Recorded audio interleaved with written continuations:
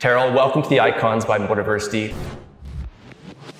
You have to be addicted to bettering yourself, not for anybody else or anything else. You have to be addicted to bettering yourself. It's a relentless pursuit of greatness.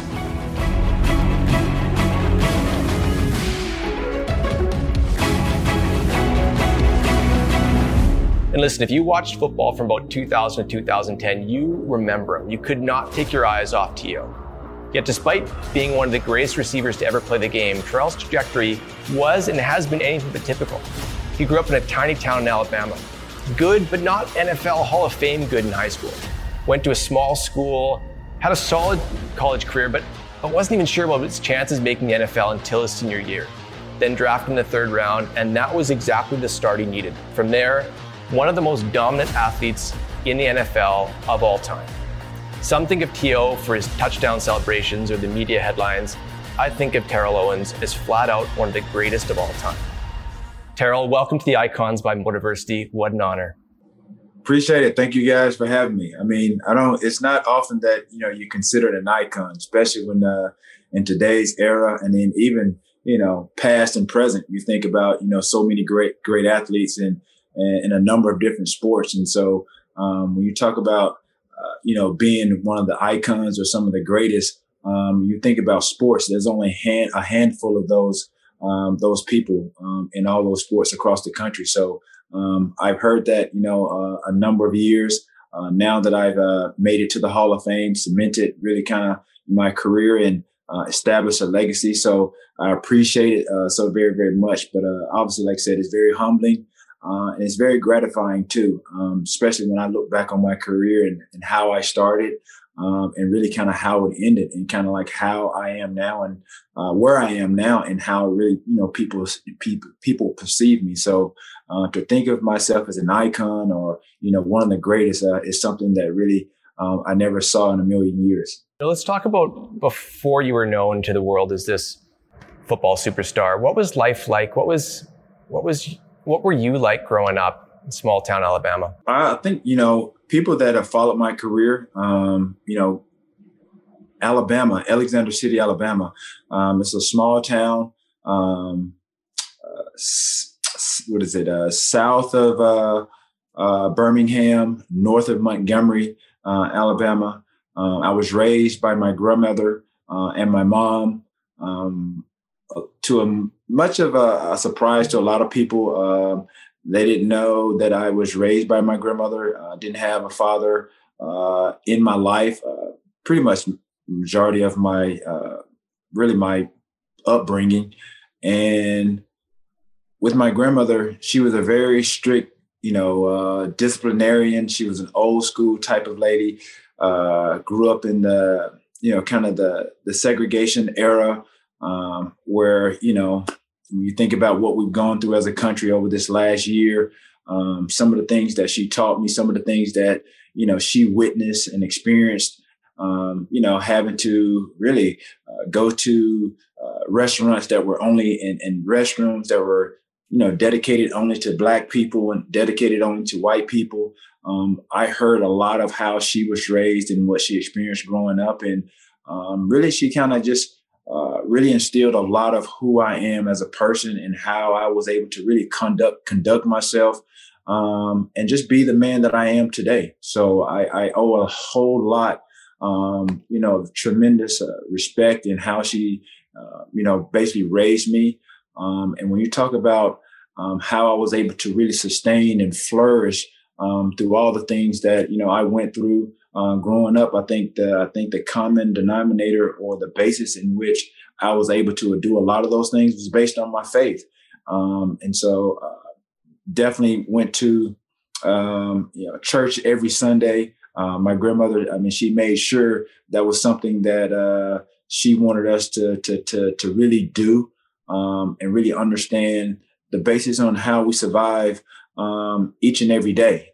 We don't just wake up and go to bed every night, like we have batteries. But there's, obviously a method to everybody's madness. We all, I think, have a spiritual or a higher being that we kind of succumb to And so for me, my faith was everything. And I think that was very instrumental into a lot of my success. And a lot of people, okay, well, what is faith? What does that mean to you? Faith is belief in something that seems impossible, or that doesn't seem possible. And so for me, there was, my path to the success that I had. It didn't come easy. I was one of those kids that was a late bloomer. I wasn't a 4 or 5 star kid or an athlete coming out of high school. I wasn't heavily or highly recruited going into college. And so I relied a lot on really a lot of the things that my grandmother instilled in me. And obviously faith was one of those. And so obviously as kids grow up, you're going to get bigger, faster, and stronger. Some kids are really, just really highly talented, really gifted, more so than others. I just didn't happen to have those gifts early on. And that's why I say I was a late bloomer. And again, I just tried to build on what I had. I was always competitive. I played a number of sports. I was one of those kids that liked to play any and everything because I was competitive in high school. I played 4 sports. I lettered in all of them. Aside from football, I played basketball, I ran track, and I played baseball. And so in the South, that's what we do. We eat, breathe, and drink and sleep football and sports. And so I was one of those kids. Like I said, I wasn't your 4 or 5 star athlete, but nobody would ever know that. Obviously, when you look at how my career ended and look at who I played with and played at the highest level in the National Football League. I love that idea of belief in the impossible. When did you start to believe in the impossible? Like, when did you feel like I got a shot at this NFL thing? When did that really take hold of you? I didn't really know, honestly. Probably like once I got to the National Football League, once I got drafted coming out of college. I was drafted in the 3rd round, 89th pick. I remember being drafted by the Niners. My first year, going into training camp, we were in Rockland, California. And that's where, like I said, I was there with, and played with, a very storied franchise in the Niners. When you think about Super Bowl championships at that time, I think 5 championships, playing with the great Steve Young. Prior to that, they had Joe Montana, obviously Jerry Rice. My rookie year, they were coached by George Seifert, who's obviously a Hall of Fame great coach as well. And so for me, it was a bit overwhelming. But as I progressed throughout training camp, and training camp that was probably one of the hardest things that, I had gone through at that time in comparison to the training camps that are now being implemented. We had 2-a-days, and it was, out in Rockland, it averaged probably like 100 to 105 degrees every day. So just think about just doing that twice a day with maybe a couple of hours of sleep in between those practices. It was very, very tough. It was brutal. I remember those days. But that was where I think a lot of character was built because, again, at that age, being a young guy, being a rookie, seeing guys as training camp progressed week by week, and then as they began to make cuts as the season approached, you saw guys get cut left and right. And so I saw guys that were drafted, free agents that had come in. They were coming and going every day. And I felt like I was no different or better than any of those guys that were getting cut. When I saw guys that were, that I felt was better than me get cut, it made for a very intense and overwhelming environment for me. So I just kept pressing and just kept forging ahead, and things started to work out for me as the season approached. And my coaches kind of just pulled me to the side because there were some days where I kind of hit the wall. I struggled, catching the ball, remembering routes, the playbook with the Niners. I mean, it looked like I think I remember telling a reporter, it reminded me of a cookbook, very considering what I came from with a couple of pages of my playbook in Chattanooga. So it was very, very extensive. The terminology was very confusing at times, challenging at times. But like I said, at the end of the day, I ended up getting through it. And my coaches, they helped me through it. They saw the potential, understanding that when I came out, I had the prototypical body of some of the receivers that they've had there in San Francisco. Prior to me being there, they had some great receivers aside from Jerry Rice. They had John Taylor. They had, I think, Mike Sherrard. The year before I got drafted, they had the number one receiver that played at UCLA. They drafted him first pick, I think, in '95, J.J. Stokes. And so these are the type of guys that I had to learn from. Physically, I think that would be, a quick observation people could make. You came out as this physical prototype, but I think what we underestimate sometimes is your mindset and the character it took to come out of a small school, hit the NFL, and be a late bloomer and to rise up. What do you think, if you think about that idea of skill set and mindset, what's your edge over everyone else? I think no different than anybody else, but I'm sure a lot of athletes that have, obviously achieved an amount of success, I think when their doubt creeps in or there's naysayers or there's doubters, I think the best thing that I ever did, obviously, I think was believe in myself. That's first and foremost. And I think for me, I saw and I listened to what the coach, said, and they saw in me, which was a lot of potential. And I just wanted to build on that. And so with me, I think, if I didn't have the coaches that pushed me beyond really kind of, I think, my own limits or my own expectations, I don't think that I would have become the receiver that I became. I don't think I would have been this guy that became T.O. Obviously, like I said, when you talk about physically, I fit the description of an athlete. I fit the description of one of those physically imposing receivers. I guess became a poster child for prototypical receivers that came after me. Because if you look at the transition of the receiver position before me and after me, they started to become bigger, faster, and stronger. You think of guys like Calvin Johnson, they called him Megatron. You think of Julio Jones. These are big body type of receivers that possess, not only just, the hands and catch radius, but when you think about the speed and the power of these guys, I think that's something that people marveled at as they saw the progression each and every year that I played in the National Football League. And I think after my third year in the league, after I made the catch against the Green Bay Packers, I think that instilled a lot of confidence in myself that I could play and I could play on a big stage. It didn't start out particularly well, but that's where the cliche statement, the cliche, I guess, statement comes of, it's not how you start, it's how you finish. And so for me, that mindset of just not wanting to quit, not wanting to succumb to just the ebbs and flow of the game and, disappointment, having short-term memory. Nobody's perfect. You're going to have those days. Some days you're going to have it. Some days you're not. And it's the great ones that look beyond that mistake and just have short-term memory and go to the next play as if the bad play just didn't happen. That's where you have a small percentage of great athletes in every sport. You have your average, you have your good, and you have your great. And so there's a little small percentage and a window of athletes that really go beyond, the stratosphere of just being just good and allowing just your athletic ability and talent take you to where you want to.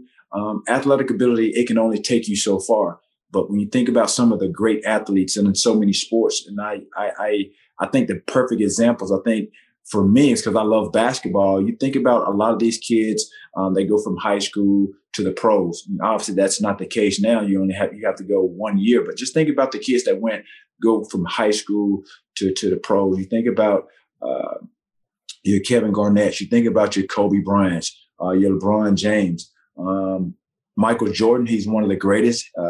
He didn't go from high school to college. High school to the pros. but he's considered, obviously the greatest of all time. But when you think about what Michael Jordan did as setting the blueprint, especially for a guy like Kobe, who was at that point when he was alive, he was a living carbon copy of one of the greatest basketball players of all time. You think about what LeBron has done. He lived up to the expectations, lived up to the potential in which a lot of scouts and owners and GMs pegged him as. And so that's why you look at Steph Curry. That's why you see these guys, they enhance upon their abilities and their potential. And when you look at scouts and how they grade or evaluate talent, sometimes these scouts are way off base. If you go back and look at some of the scouting reports of a guy like Steph Curry, who's small frame, another guy, Kevin Durant, they said these guys were not going to make it in the league. It was going to be tough. But these are some of the guys that are, they're lighting it up every night, making it to beyond the expectations of, the playoffs, getting into the finals. Look at what Kevin Durant has done, even after the Achilles injury. Not to mention, one of the greatest, basketball players, in LeBron James. Look at what Michael Jordan did.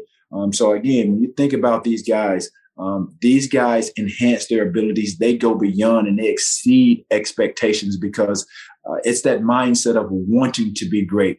I think Kobe said it best, and I think a lot of athletes that are hovering around that stratosphere of being great and considered one of the greatest is that it's a relentless pursuit of greatness. You mentioned the idea of belief in yourself, and one of the things about what we do is we attract a lot of people who are pursuing that belief in themselves. And some days they're on the right side of it, and some days they're not on the right side of it. But you talk about as you started to believe more and more in yourself. If you were to talk to somebody who right now who's struggling in that regard, what would you say to somebody who needs to believe in themselves? I probably would say just take advantage of the opportunities that you're given. And I think it'll take you further than you can ever imagine if you just stay on course. I think for me personally, what set me apart, I think from everyone else, is that my dedication and my discipline and just the execution of being consistent is what put me in a different stratosphere, just put me on a different level. And I think people were able to see that. Sometimes, like I said, I didn't want to just blend in. I wanted to stand out. And so even with my daughter who's playing volleyball now, right now she's a better athlete than I was in high school. She plays, she's going into her senior year, but she plays volleyball. She was playing on the varsity volleyball team as a freshman. And I can't say enough about her and what she's able to accomplish. And I wanted to instill the confidence in her and really just share with her what she's accomplishing and what she's doing, because that doesn't happen all the time. When I was in high school, there were a couple of athletes on our basketball team that played at the varsity level as freshmen and sophomores. That's a sign of greatness. That's something, that's potential. That's showing you that you have ability that's well beyond where you are.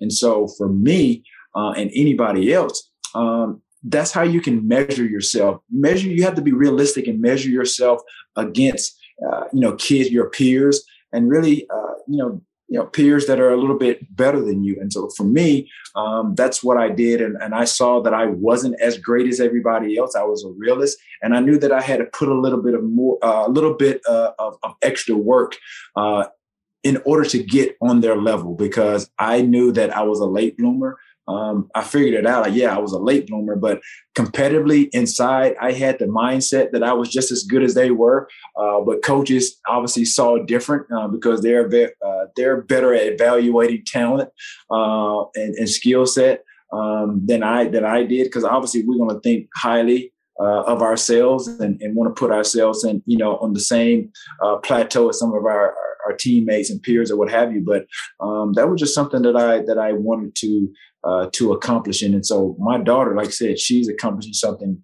well beyond what I did as a freshman, sophomore, a junior in high school. And at the end of the day, I think what made me who I am is that I had a strong dissatisfaction at where I was as an athlete, starting out. Strong dissatisfaction with where I was at as an athlete. That's unreal. You talk about discipline. I mean, we still see it. We still see the way you can still step on the football field at 47 and literally light it up. Take us into your daily routines. How do you stay as disciplined as you are? As I said earlier, I think you just have to be consistent.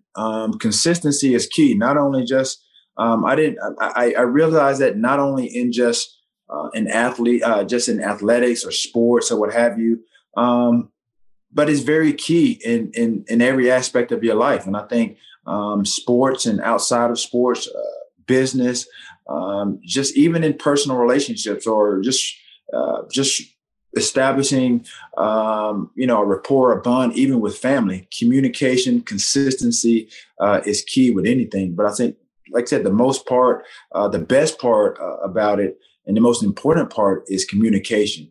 And so I started to realize that later on, as my career progressed, if you can communicate and know how and understand how to communicate with, your peers, coaches, and be receptive to constructive criticism, then I think you give yourself an opportunity to grow, not only as a person, but as an athlete at the same time, because there's always communication in everything that we do. And I think if there's a great, rapport or great lines of communication, where it's harmonious and I think being able to listen instead of being so quick to respond or speak, then I think things will you'll see a lot of things a lot clearer. Yeah, and that ability to kind of reflect. If I think about growing up watching you play, I remember a couple of the big moments, and I remember when it started to feel like the hype was growing too. When you look back on the celebrations, the way you were on the field, do you feel like that elevated you? Was that part of what made you as good as you are, or do you see it in a different way looking back? Yeah, I think it motivated myself. I honestly, I internally motivated myself because, I realized as I started to really score touchdowns and my touchdown celebrations became a topic of discussion. I thought it was something positive, but when commentators and analysts started to really create this narrative that I was being selfish or I was taken away from the team concept or, making it all about me or becoming selfish, honestly, I didn't take that very well. I didn't think that that's what I was doing. And so for me, I could have allowed that outside noise or that criticism manifest and really deter me from really doing what I really wanted to do and be productive on the football field. If I would have allowed that to really eat at me and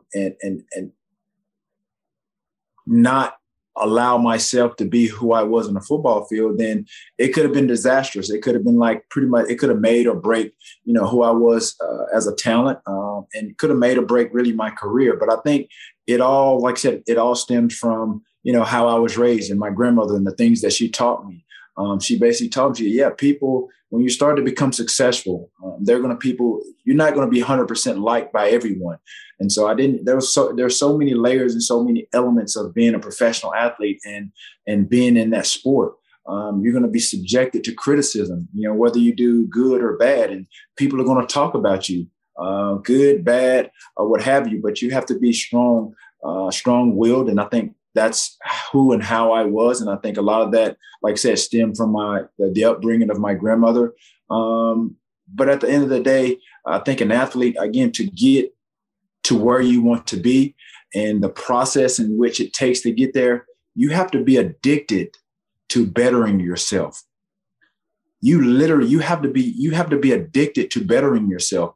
And that's what I became. I became addicted to the process of the success that stemmed from my off-season workouts. Once I got a personal trainer after my third year, it was very different in my approach and things that I had ever done since high school and college. But I was receptive to that because I hired him as my personal trainer. We had that dialogue. We sat down and we talked about what I wanted to accomplish, not only just from a football standpoint at that point in time going into my fourth year, but what did I want to accomplish with my workouts? What did I want to get better at? What did I from a physical standpoint, how did I want to get better? He asked me, assess your body. What do you want? What do you want to get out of these workouts? And so for me, I was a skinny, scrawny kid. Yeah, I was 6'3" frame coming out of college. And at this time, 3 years into the league, yeah, I was physically imposing, but I wasn't satisfied at where I was at that point in my third year, going into my fourth year. Yeah, I had come off one of the biggest games, made one of the biggest plays, catches in my career. At that time, considered one of the biggest catches, I guess, monumental type of catches in 49er history after the catch, by Dwight Clark. And my catch was, kind of pegged it myself as the catch too, considering, wild card game, really a rivalry over the years between San Francisco, Green Bay Packers, two Hall of Fame quarterbacks now in Brett Favre, Steve Young. And so, like I said, I played in a very monumental game where the stakes were high, wild card game. The game honestly went down, almost down to the last seconds. So that's something, again, like I said, that catapulted me to be where I am today. It was monumental. I remember it. I remember seeing it. I remember the emotion. And I think it's hard to even get a snapshot of what it felt like at that time, the pressure cooker of that game in that moment. And that was unreal. Something else jumps out to me. And I also remember the narrative of, is T.O. selfish or selfless? And there was quite a bit of confusion in that. If we go back to that Super Bowl of your only Super Bowl, and I think about the selflessness that it took for you to play the way you played. Can you walk us into that Super Bowl? Because I think this is where, in some ways, you're misunderstood. I think the selflessness of the way you dedicated yourself to your game, to your team, to your teammates, to big moments. Can you walk us into what it took to play essentially on a broken leg 5 weeks after getting pins in it? To me, one of the iconic moments that I can remember in sports. What was that time like for you? It's something that I've had to adjust to as I guess I was on my path to stardom. And I had three receiver coaches throughout the course of my career that were very, very instrumental in really just pushing me really kind of beyond the limits of what they thought I could become. They saw it. And sometimes even I had doubt that I could be, considered at the end of the day, one of the greatest receivers of all time. Like I played with Jerry Rice. Coming out of Chattanooga in 96, third round, 89th pick, I had no idea at the end of the day, 15 years later, that I would be second, third all time, in statistics behind, like I said, the greatest of all time when there were so many guys that played at, Power 5 schools, definitely first, second round guys that got drafted before me. Honestly, I really had no idea. Which, like I said, when you think about some of the things that I've accomplished, the Super Bowl was one of those games. I said, obviously to play in the Super Bowl, that's a big accomplishment in itself. It wasn't the Super Bowl that I envisioned, considering the injury that I had sustained probably 6.5, 7 weeks prior to the Super Bowl, when a lot of people, even, doctors across the country, basically said that there was no way I would have played in that Super Bowl, really considering the injury that I had sustained. And so I tore pretty much all the ligaments in my right ankle. I ended up finding out the next day after the game that I had broke my fibula. And I ended up having to have 2 screws and a plate inserted into my ankle just for stability, just to help with the healing process. And so literally after that, I think it was mid-December when when the injury occurred. And honestly, like I said, we had 2 more games to go in the regular season. And then we made the playoffs, and then we had to play 2 playoff games to get ultimately get to the Super Bowl. And so I went into surgery the next day. The training staff there with the Eagles, obviously they gave me a lot of confidence and basically put me really kind of on an aggressive rehab program. And basically, they knew what type of person that I was from a mental standpoint. My mindset of obviously wanting to get to the Super Bowl. They brought me there in hopes of, me helping the team get there. And I think with what I brought from a mental standpoint, a swag standpoint, aside from really my production and the things that, how I carried myself in the football field, that enabled them to really play those games, especially going into the playoffs, without me. I think I instilled, my work ethic on some of it, and it rubbed off on some of the receivers. I think the swag and what I had, brought, throughout the season, that carried them into the playoffs. And, I remember coming back from surgery the day after surgery, and I did a radio interview. And so obviously everybody wanted to really kind of get an update on how the surgery went. They wanted to kind of get a feel of my thoughts on really the possibility of me playing in the Super Bowl. And I remember very vividly the guy asking me, what were my thoughts and did I think I was going to play in the Super Bowl? And again, I keep talking about my faith, and that's what I relied on. And I tell you, me playing, being, I guess, a day removed from surgery, knowing that the Super Bowl was 6.5, 7 weeks away. I'm pretty sure a lot of people probably doubted. I mean, the city of Philadelphia, they doubted. I'm sure that I would have been ready. But that's where, again, the things that, my grandmother instilled in me and how I was raised, that was what went into my answer. And I told them, I was like, I said, if the team, when they win or if they make it to the playoffs, they make it to the Super Bowl, I told them with no hesitation, I said, I'll be ready. And again, that was a lot. In that statement, considering I just had come out of surgery, the injury that I had sustained, they said it was literally, it was a 3 to 4 month, type of recovery or injury. And so I only had 6.5, 7 weeks. I didn't know that at the time, but I had like 6.5, 7 weeks to get ready for the Super Bowl. And I put all that I had into it to do that. And everything that I had done up until that point, throughout the course of my career, you talk about how I took care of my body, when the nutrition, just the body maintenance throughout the course of the season. That's what goes into becoming a great athlete. There's a lot of talented people. And again, like I said, talent can only take you so far. It will sustain you to a certain point. But there are things that you have to do that elevates your game, not just, from a physical standpoint, but mentally. There are some guys that are able to really will themselves and do the impossible. And I think I fall in that category. And I know I joke with one of my friends that my host, and who's a good friend on my podcast called Get Your Popcorn Ready, Matthew Hatchett. I always mention or put my name in the same breath as some of the greatest basketball players. And I reference them because I love basketball, but I tell them, I said, that's why, I'm mentioned in the same breath of some of the great players, the greatest athletes like, Kobe Bryant and Michael Jordan.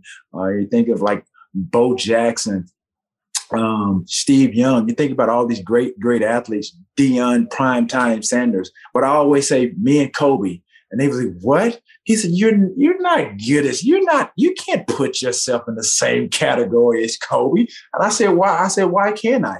And then obviously Kobe just got into the Hall of Fame. And I said, now I can say, yeah, Kobe's in the Hall of Fame. I'm in the Hall of Fame. Only the great ones, some of the greatest are the ones that are considered the greatest or in the Hall of Fame. Or in this case, when you talk about iconic type of players, I said, I'm in the category. And for those that, don't consider me the GOAT, obviously the GOAT is, that's the greatest of all time. I think it's a singular thing. But when you talk about the GOAT, or you're talking about the greatest of all time, I try to tell people, I take it from a lyric. I may not be considered the GOAT in some people's eyes, But if you look at me and you look at my highlight, I definitely fit the description. I'd say you definitely fit the description. Do you feel like you're remembered accurately in your career? I think I was inaccurately and unfairly portrayed as, you talked about, or you described this as, some of what I could be pegged as, or, my approach to certain things or how people perceive me. It could have been selfish or selfless. And so a lot of people put me in that selfish category. But I think when you look at around the league, and if you were to do, I guess, a poll or do some research on, how people perceive me, away from, against me or play with me on the same team. And even just the approach of the, creating the narrative going into my first nomination of the Hall of Fame. They created this narrative that I was a bad teammate,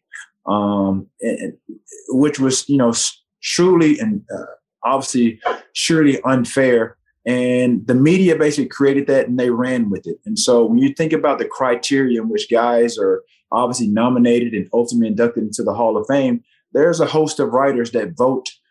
They get to vote you in. And a number of these guys never played sports in their lives. And so there's I think a committee of probably like 46 or 48. And of those people that vote the athletes into the Hall of Fame, only two or athletes that played in the National Football League.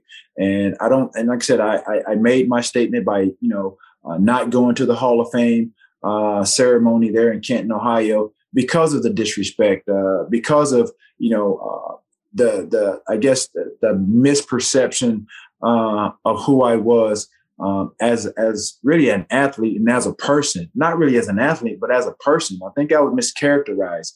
And if you think about it, I think when you look at what I've done and you look at my highlights, I don't think it gets the credit that it deserves.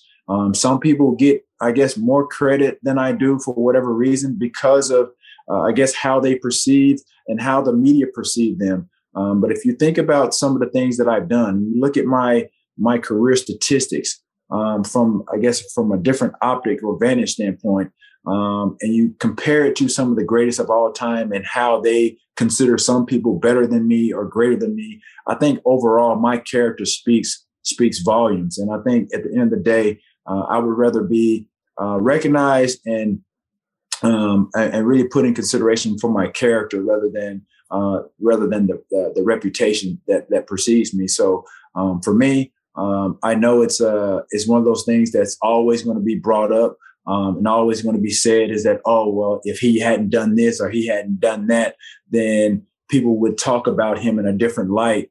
Or maybe he would be considered, as one of the greatest when talking about that or that subject's brought up. But it's always something brought up about off the field issues in which I have none.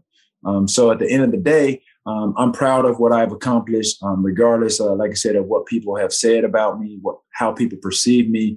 And like I said, I think if you just take some steps back, if you're a fan or somebody trying to assess, or compare my career, then all you got to do is just, step back, a little bit, not be biased for whatever reason, and really just truly assess my body of work. And I say, and that speaks volumes for me. Speaks volumes. I mean, we started the show by calling you iconic, and I think that justifies the body of work that you put in. I want to take that idea of just being misunderstood. I just want to touch on that because we have a lot of people who will listen to this show, and that's how they feel right now. And it comes with a weight. It comes with, when you feel that way in life, regardless of what your stadium is, it's hard. What would you say to somebody who's feeling misunderstood right now and just needs to find a way to keep going? Well, at the end of the day, I think, we're all, at some point in life, we're all going to struggle. And I think that's what you're getting to. We're going to be confronted with something. There's going to be some obstacles that we feel that, we can't overcome. Or when you're on your path to success, there's always going to be those roadblocks here and there. It's a part of life. And I think that's what's so rewarding when we do achieve what we achieve is because of those failures, because of those struggles, because of those roadblocks. Those roadblocks can come in different forms. It can be your own mental roadblocks. It could be just outside criticism. It could be media. It could be anything. It could be personal problems. It could be family problems. It could be something as simple as you driving, you're on a path, you're feeling good, and you're driving somewhere and you get a flat tire. Anything can trigger you and to try to get you off track. Those are struggles. And then just from an athletic standpoint, that's going to happen. And it's really how you respond to it. I'm not saying anything that nobody else has said, especially that has become successful, whether it's in business, personal, it's in sports. But at the end of the day, we're all going to struggle. I struggled, but I didn't quit. And that's what I encourage a lot of people to do. Just don't quit. And then when we talk about just the criticism, and especially if you're an athlete, and I know mental health and awareness, that's big now. Think about what Naomi Osaka has gone through. Look at, obviously with Sha'Carri Richardson, we don't know how that's going to affect her right now. There's so many people, Kevin Love. There's so many athletes that are struggling with mental health that are, some athletes are brave enough to talk about it. But I guarantee you, there's a number of athletes that don't have that strength to come forward. They're just going to try to deal with it, how they feel to deal with it. But at the end of the day, just don't give up. That's what I would say. And especially with these athletes, especially Naomi Osaka. I think I chimed in. I commented on once I heard what they did to her. With her dealing with the media and how she approached it, they don't know how she feels. And I think instead of them rejecting her, I think they should embrace her because I think the tennis world, they I guess the committee, that ruled her or wanted to fine her for whatever, which caused her to withdraw from that tournament. I think at the end of the day, the tennis world, the fans, they missed out more than anything. And obviously for Naomi, it wasn't about money, because clearly, like I said, she had won that first match. And so, yeah, she could have extended or she could have dealt with it.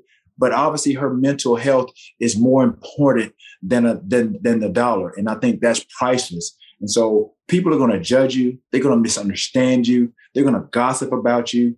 But I encourage people to really be strong-willed to know that their opinions don't matter. Their opinions are not your problem. No matter what is said or done, do not doubt your worth. And I think that's what Naomi has done. I think obviously with the outpour of support, I think it reinforced to her and reiterated that she made the right decision. And I think once everybody, again, like I said, if you're not an athlete and you don't know what it's like to deal with the pressures, and I know we have a responsibility as athletes to deal with what's going to come with it, on a day-to-day basis. But every athlete is different. No two people are the same or alike. And that's why you see some people are able to really rise above and beyond their circumstances. And there are some people that can't handle it. But that doesn't mean that they can't be great. They just have to approach it and deal with it the way that they feel needed. Terrell, I think that's really powerful. I think when I think about your legacy, there's the game and we've got the highlights. I mean, we got our popcorn ready. We saw what you did. But I think that this message that just, that idea of when we don't necessarily understand someone, we can reject them or accept them. And I think that message right now, boy, does that need to come through loud and clear. And I think I appreciate you bringing it up. Yeah, honestly, you have a relentless pursuit of really just perfection, greatness. But at the end of the day, I think anybody that wants to become or do something in life, obviously it boils down to my 3Ds: desire, dedication, and discipline. But at the end of the day, the essence of what I just said, you have to be addicted to bettering yourself. Honestly, be addicted to bettering yourself, not for anybody else or anything else. You have to be addicted to bettering yourself if you want to achieve the level of success that you ultimately want to achieve. I feel like this has been a masterclass in the mindset it takes to be great. In case your clothing line does come out, can you just give us a 30-second overview of what it is or why somebody might want to take a look at it? Yeah. So my clothing line is called Prototype 81. And obviously you have the clips of what that means and how I came up with the line.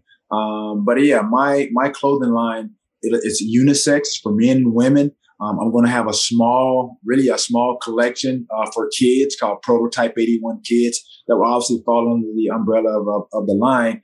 But when you think of hoodies, joggers, crop tops, leggings, tees with some of my quotes of, get your popcorn ready. I love me some me. Just some really, unique prints that kind of reflects my career. And you think about my career, obviously it's unique, it's different.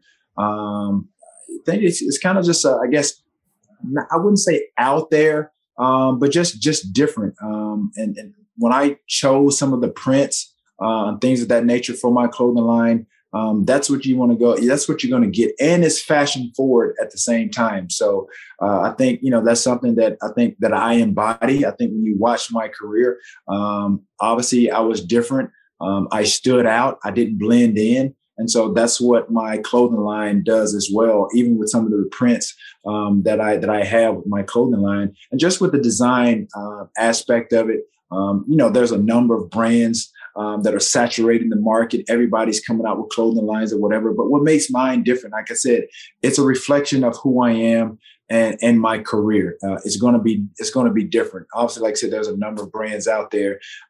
Pretty much everything is kind of the same. But again, aesthetically, that's where you kind of separate yourself from the others. And that's what I've done with my clothing line.